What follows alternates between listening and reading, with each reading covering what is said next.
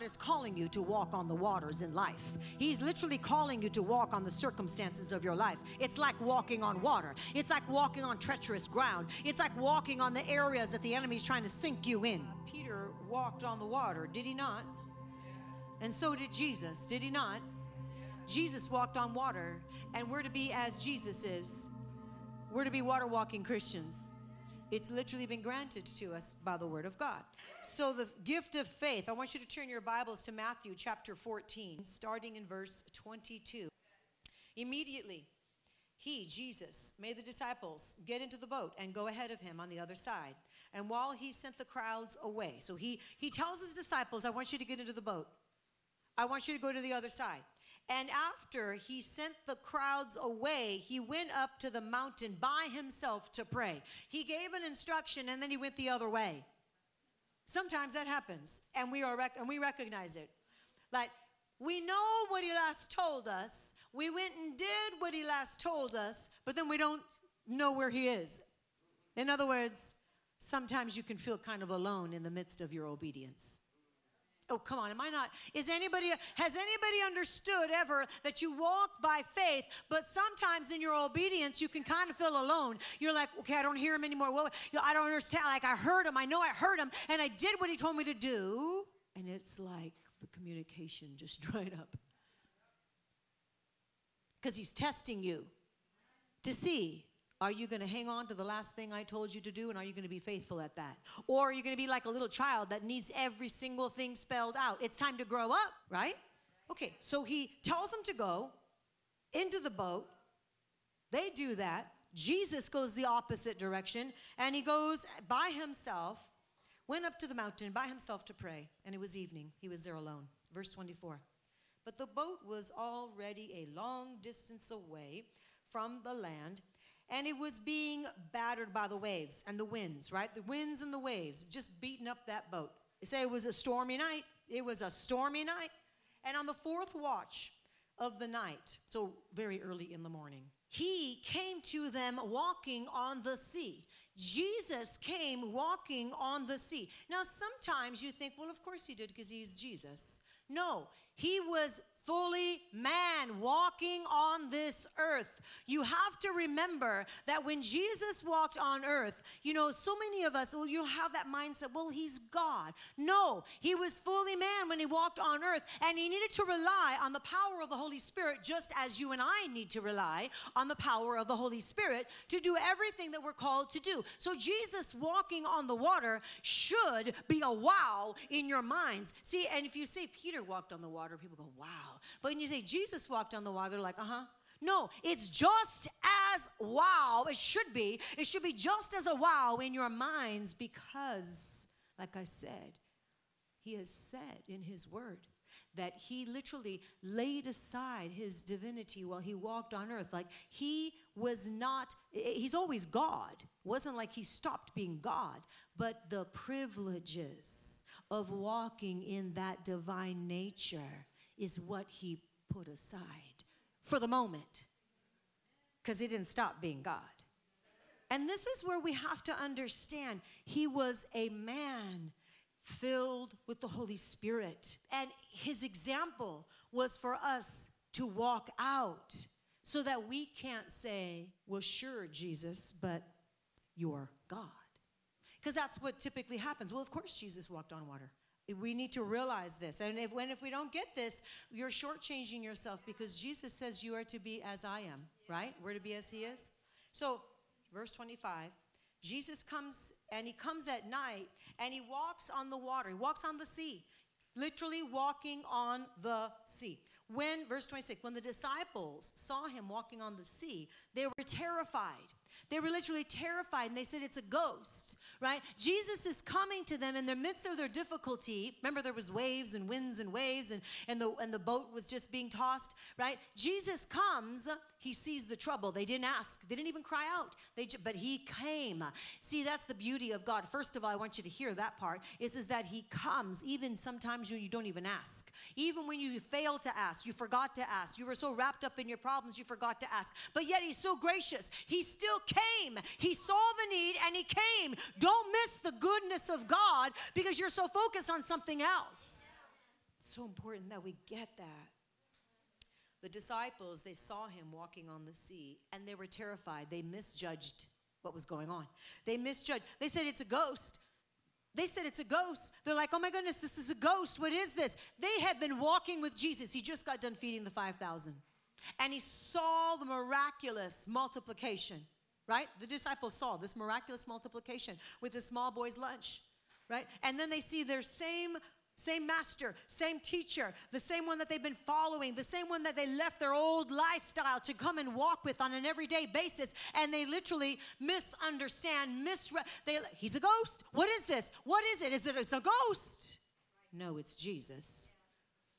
The more intimate you are with him, the more you will know him in your midnight hour. This was like between 3 in the morning and 6. This is like in like the midnight hour, so to speak, when it's dark, when it's quiet, when it's so still. The more intimate that you are with him, the more you will know him in your midnight hours. Somebody hear the word of the Lord today. But they misunderstood who he was because they said he's a ghost. And they cried out in fear. But immediately, verse 27, Jesus spoke to them and he said, take courage. It is I. Do not be afraid. And Peter said to him, Lord, if it's you, command me to walk on the water. He says, Lord, if that's you. I mean, he heard his voice. Look at the power of fear. Look at the power of fear. Close enough to hear his voice, which means close enough to see his face. But yet he's still full of fear if it's you. What do you mean if it's you? Haven't you been walking with him every day? Haven't you been listening to him? Hasn't he been ministering to you every day? Didn't you leave your old life? Didn't you say, I'm going to follow after you? If it's you, that's the power of fear right there. God has not given you a spirit of fear, but of power, love, and a sound mind. Fear is a spirit. They were, and specifically, he was so gripped with fear. Lord, if it's you. Hey, listen to the goodness of God. He just overrides all of that. And he just says one word. He tells him one word. He says, come. I love how he's our Heavenly Father. Jesus is always teaching us, right? Jesus is, through the Spirit of God, he's leading us into his beautiful, just paths of righteousness. He's leading us. He says, come. One word. Look at verse 29. And Jesus said, come. And Peter got out of the boat. And Peter walked on water. He got out of the boat. He stepped out of what he was living in fear with, and he got out of the boat and he started to walk on water. He started to walk on the problem. Remember the waves and the wind and all the treacherous water and everything that was happening, but he literally stepped on the situation. He stepped on the problem and he literally came. He stepped out of the boat. The problem is some people are so stuck in the boat, even if they hear a word like come, and they don't do it because they're so full of fear. He didn't say that he wasn't full of fear. Just in his fear, he chose to walk in faith. And anytime in your fear you choose to walk in faith, faith will override your fear. People wait until there's no fear to move. It's wrong. You don't wait till there's no fear. You step out in faith, and your faith will override fear. Because fear comes from the enemy, and it's meant to keep you bound. It's meant to keep you stuck. It's meant to keep your eyes off of the Lord and on the problem. Listen, if one of the other disciples had stepped out of the boat at this moment in time, if John got out of the boat, he probably would have sank immediately. Why? Well, Peter was operating in a level of faith that was beyond your regular faith. Like I said, we are all to walk in faith, but then there's something called the gift of faith. Peter was walking in a greater measure of faith when he heard and he accepted that challenge. It doesn't matter that he had fear. See, people go, well, but he had so much fear. But he also stepped out in faith. Who else walked on water out of the disciples? So instead of saying, wow, Peter, little faith, Peter, so impulsive, What about Peter? With little faith, you stepped on water. What about Peter? With little faith, you defied the natural circumstances and you literally kept your eyes on the Lord, even if it was just for a moment. It's still a miracle, is it not? It's still a miracle that he could have had for a longer time, and this is for somebody. It's still a miracle that he could have had for a longer time had he kept his eyes on Jesus. It doesn't negate the fact that he walked on water. In the natural, that's impossible. But we don't serve a natural God. If you needed to walk on water for a specific purpose, do you believe God would have you do it? Absolutely. Some of you are just in such a natural mindset that you like, well, yeah, right. Well, then, therefore, you never will. You can rest assured that you never will because your faith isn't there. But if you needed to walk on water for a specific purpose and you said, yes, Lord, no matter what, I'm the handmaiden of the Lord, guess what? You would be the one that God says, I'm going to literally work through them, this miracle. But the reality is this, without walking on the natural water, God is calling you to walk on the waters in life. He's literally calling you to walk on the circumstances of your life. It's like walking on water. It's like walking on treacherous ground. It's like walking on the areas that the enemy is trying to sink you in. But you're still alive. You're still standing. So in reality, we can say even spiritually speaking, prophetically speaking, we are walking on water, are we not? We're walking on water because we're still standing. We're walking on water because we haven't let that situation sink us. We're walking on water because we haven't let the naysayers, we haven't let the circumstances literally cover us and bury us and drown us. So with faith and confidence, you can literally say, oh, I am a water-walking Christian, all right, and I walk on water. When you say that, your faith rises. Your faith will rise up to a whole nother level when you say that. So Peter, he walks on water. Jesus has come. Peter gets out of the boat. And verse 29, and he walks on the water, and he came towards Jesus. Could you imagine being Peter? Could you imagine what he must have felt for those moments there? Walking on water, and he was going towards Jesus, which implies that his eyes were on Jesus. Anytime we keep our eyes on Jesus in the midst of horrendous circumstances, dangerous circumstances, God will see fit that he protects you. He will see fit that he moves heaven and earth to rescue you because your eyes are on Jesus. Everyone else can have fear for you, but you're not going to have it. But look at what happens in verse 30. But seeing the wind, there's your mistake right there, Peter. You took your eyes off Jesus just for a moment, and you looked at the wind. You were walking on water, Peter, and then immediately that devil comes in to bring in fear, to refocus. Anytime there is a miracle happening in your life and you see it, you see the breakthrough, you see the beginning, you see a heart that was once hardened now starting to open up, and you're focused on, look at what God is doing. I'm praying, I'm going to stand in faith, I'm going to stand in prayer, I'm going to stand believing, and then you got those that are watching going, yeah, but I wonder how long it's going to last. Right there. Don't listen to the naysayers. Don't listen. That's what's going to sink your faith if you let it. Because what happens is people let it. They hear it. And we are affected by the things we hear. It takes spiritual maturity, which is what we're called to literally go, well, I may have heard it, but I'm also kicking it out. See, people don't do that. They go, oh, well, I know how they think, or that's my brother, or that's my so-and-so. They're literally speaking out of the spirit of the enemy. Why do you tolerate things that God has not sent? It has an assignment attached to it. And that assignment is to sink you. Yeah, but it came from a really good friend, and I know their heart is right. Well, their heart might be right, but at the moment they're being manipulated by a demonic spirit, and you're just tolerating it. But it's meant to sink you. And what are you supposed to do? You're supposed to cast it out. You're supposed to say, oh, I hear that lying spirit. I hear that, I see it, I hear it, I smell it, and I say it's under my feet. No, keep my eyes on Jesus. That which he has begun, he also will finish. And you need to open up your mouth and speak the truth. So Peter's walking on water, church. Walking on water. And then all of a sudden, shifts his eyes to the wind. It's like when we shift our eyes on something that someone says, though we were walking in full faith. Guard your heart. we're to guard our hearts. And so he says here, verse 30, but seeing the wind, he became frightened. That was the intention. Seeing the wind, he became frightened. And he began to sink. What do you mean he began to sink? You don't begin to sink.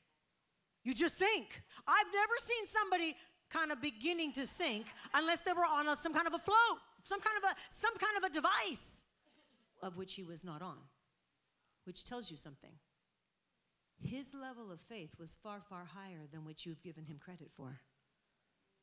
Because by the time he sank, the level of faith that Peter was walking in finally took effect, and then he sank. It's not natural, is it? Because you just sink. Unless you're walking in such a high level of faith that before it starts to wane, there is still an opportunity to rise back up. We're all called to walk in this type of faith. Jesus walked in it. And as he is, so are we in this world. So therefore, him beginning to sink shows us what he was walking in was not natural, but supernatural. His faith even was supernatural, even though in the very next sentence or two, he's going to tell him he had little faith. But yet, with little faith, he still walked on water. With little faith, he still defied the natural laws of the land. Pretty powerful, because we are also called to do the very same. So verse 30, but seeing the wind, he became frightened, and beginning to sink, he cried out, Lord, save me. And see, and this is where intimacy kicks in, because he was one that truly did love the Lord, and he did have an intimate walk with Jesus. He didn't scold him. I mean, he did rebuke him. He said, why did you doubt? That is a rebuke. But at the same time, it's a loving rebuke, because he's trying to bring him up higher again. And so immediately Jesus stretched out his hand and took hold of him, and he said to him, you have little faith. Why did you doubt? And that leads us, all of us, to think, where in our lives do we have little faith? Where have we doubted?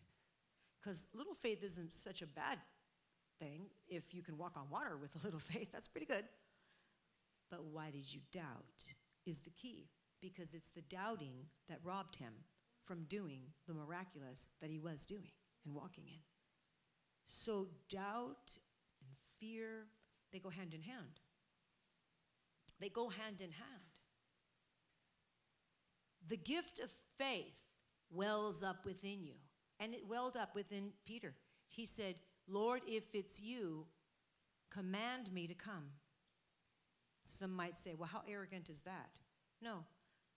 Faith started rising up. He knew him. He knew him. He realized he's not a ghost. He's the Son of God. He's been literally teaching me. I left everything to follow this man. There's an intimacy that I have with him. And so he said, if it's you, command me to come. And with one word, he stepped out in faith. The gift of faith started to kind of swell up within Peter because he took the step. And so there's a gift of faith that I'm referring to today that the Lord wants to literally rise up, let it rise up within you. Some people feel like okay, well, when I hear that full sentence, or when I see the writing on the wall, then I will know that's not faith, that's sight. So how is it that sometimes God will cause you to do the supernatural? You know, last week there was a lady that came.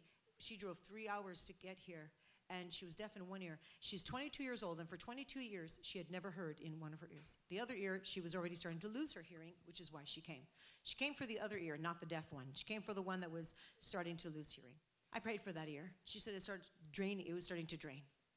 But faith starts to rise up when you see the working of God, right? And how did faith well up in me? It is just, well, it's a gift of faith, but he's just literally starts to well up within me. And I start praying for that ear, commanding the ear to hear. Just a matter of a few minutes, God opened up her hearing and opened up the ear that she had been deaf in for 22 years. Why? Because faith literally has feet.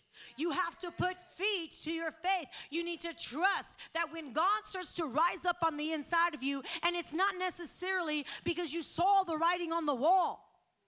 Let faith rise up within you. There will be an intuition. There will be just God just pressing upon your heart. Do this. Do this. And it's not even 100% clear sometimes, but you'll know that you know that you know. Don't ask me how. You just know that you know that you know that you have to do this. That's faith. That's the gift of faith. If you just take those steps, Peter, come. Peter had to come. Peter had to look at the water and say, no, I'm going to look at you. You said, come. So I'm going to look at Jesus. And I'm just going to obey. This woman was healed of being deaf. Deafness for 22 years. Wow. And everybody here, everyone that was here, all witnessed that she could hear. She's not deaf in that ear anymore. She's not deaf in that. Now, amen. Yeah, give God the glory. We give God the glory. Absolutely. You know, the word says that the just shall live by faith. And so the gift of faith causes us to talk to deaf ears and see them open. Is there any difference between stories you read in the Bible, this specific story, and your life? Same spirit. Say, the same spirit that rose Christ from the dead lives on the inside of me. Same spirit. Same spirit. Say, same spirit. I have resurrection power living on the inside of me. Same spirit. You have resurrection power living on the inside of you. If God was to say, I want you to walk on water, would you do it? Of course you would, because you'd keep your eyes on Jesus. Because after this message, you realize I already am walking on water. I actually am defying the laws of the land. I am not going to be a pawn in the devil's hands. I'm literally walking through those double doors, and the doors shall open before me.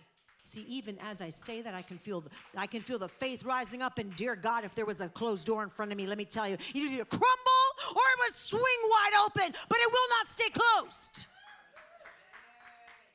Mix your faith with the authority of Christ that he has given you. There's no tolerance, zero, for a little bit of doubt. Zero. I don't care how long it takes. I don't care how it may look. Zero tolerance. No compromise, no doubt, no fear. The minute you see that creeping up, command it to go. Are we not commanded in the Word of God to have dominion over everything that creeps on this earth? Read your Bibles in Genesis chapter 1. Everything. He's given us dominion over everything that creeps on this earth. He's given you dominion over every spirit, over every power, every spirit of unbelief. He's given you dominion. Let your faith rise up to the level that God has expected you to walk in. Do you know God has an expectation for you? He's already laid it out in his word. He expects you to be water-walking Christians. This example is not just a one-time thing. It wasn't just, so we can say Peter was such a risk taker. And people do that. Why? Because it deflects the attention. No, it's about you. Where are you walking? Because you're supposed to be walking on water. You're supposed to be walking on that situation and destroy it. You're supposed to be walking in every territory that God says, every place the soles of your feet step upon, in Joshua 1:3. Every place the soles of your feet literally step upon. It is your ground, it's your territory. So captives are being set free on your watch. And we all have people we know that have been captivated by the world, whether it's because of sin, whether it's because of just some kind of seduction, whether it's just a religious mumbo jumbo, whatever it might be. But we all know people that have been captivated, and they're captive. They're like literally captives in the world. But we have authority that God has given us to stand in the gap and to pursue Christ and to continue to say, oh no, not on my watch, devil. Not on my watch. I don't think so. Absolutely not. You're under my feet, devil. And you don't say it once or twice. You continue to say it, and I don't care if it takes years. You continue to say it, and stop changing your narrative. Continue to say it. Don't change what you have been spoken to by the word of God to decree. The devil's waiting on your mouth, and he's expecting you to change your decree. Many people do it because they allow the circumstance to discourage them. They look at the waves. I'm tired though. You don't know what it's like to live in my shoes. You don't know, really. Maybe you don't know. I know this one thing, that he says, I can do all things.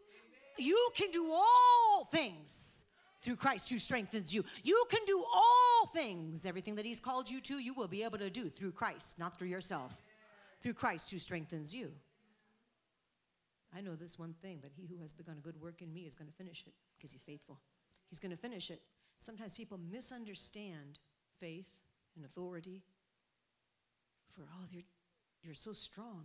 Well, thank God, because he makes me strong in the Lord. Because the enemy's always trying to chip away your strength and literally cause you to fall. Be strong in the Lord and the power of his might. I am strong in the Lord and the power of his might. The enemy wants to chip away your faith, literally just destroy your armor. One thing after the next thing spoken, and the people do it all the time. When you don't stop it, it's your fault. You just let people say all kinds of things in your life. Oh, well, you don't want to be like that. Like, it's just too much. You know, there's too much. They're just over the top. They're just over the top. You know, and you let people say things like that, and you don't stop it. No, we all have people. At least I know I used to have people. Let me tell you, nobody says that. Not to my face anymore. I know they say it, but nobody seems to have the courage to say it to my face anymore. But they used to. Gosh, you're just over the top.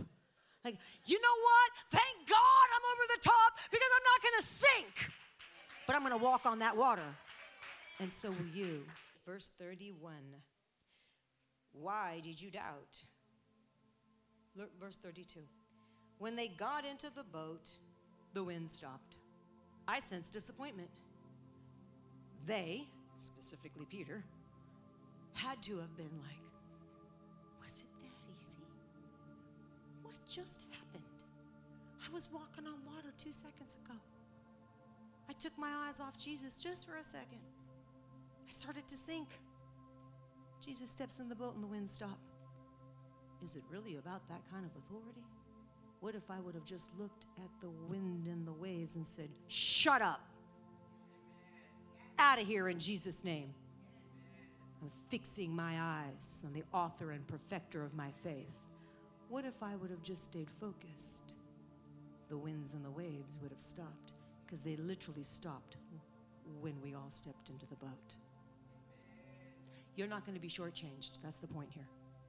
You're not going to be shortchanged if you heed what I'm saying. The power of God was no less before Jesus stepped into the boat, right, than after. After he stepped in, the wind stopped. And I'm sure they were all quite shocked. You're not going to be shortchanged if you literally say, wow, I'm going to walk with the greater one all the days of my life.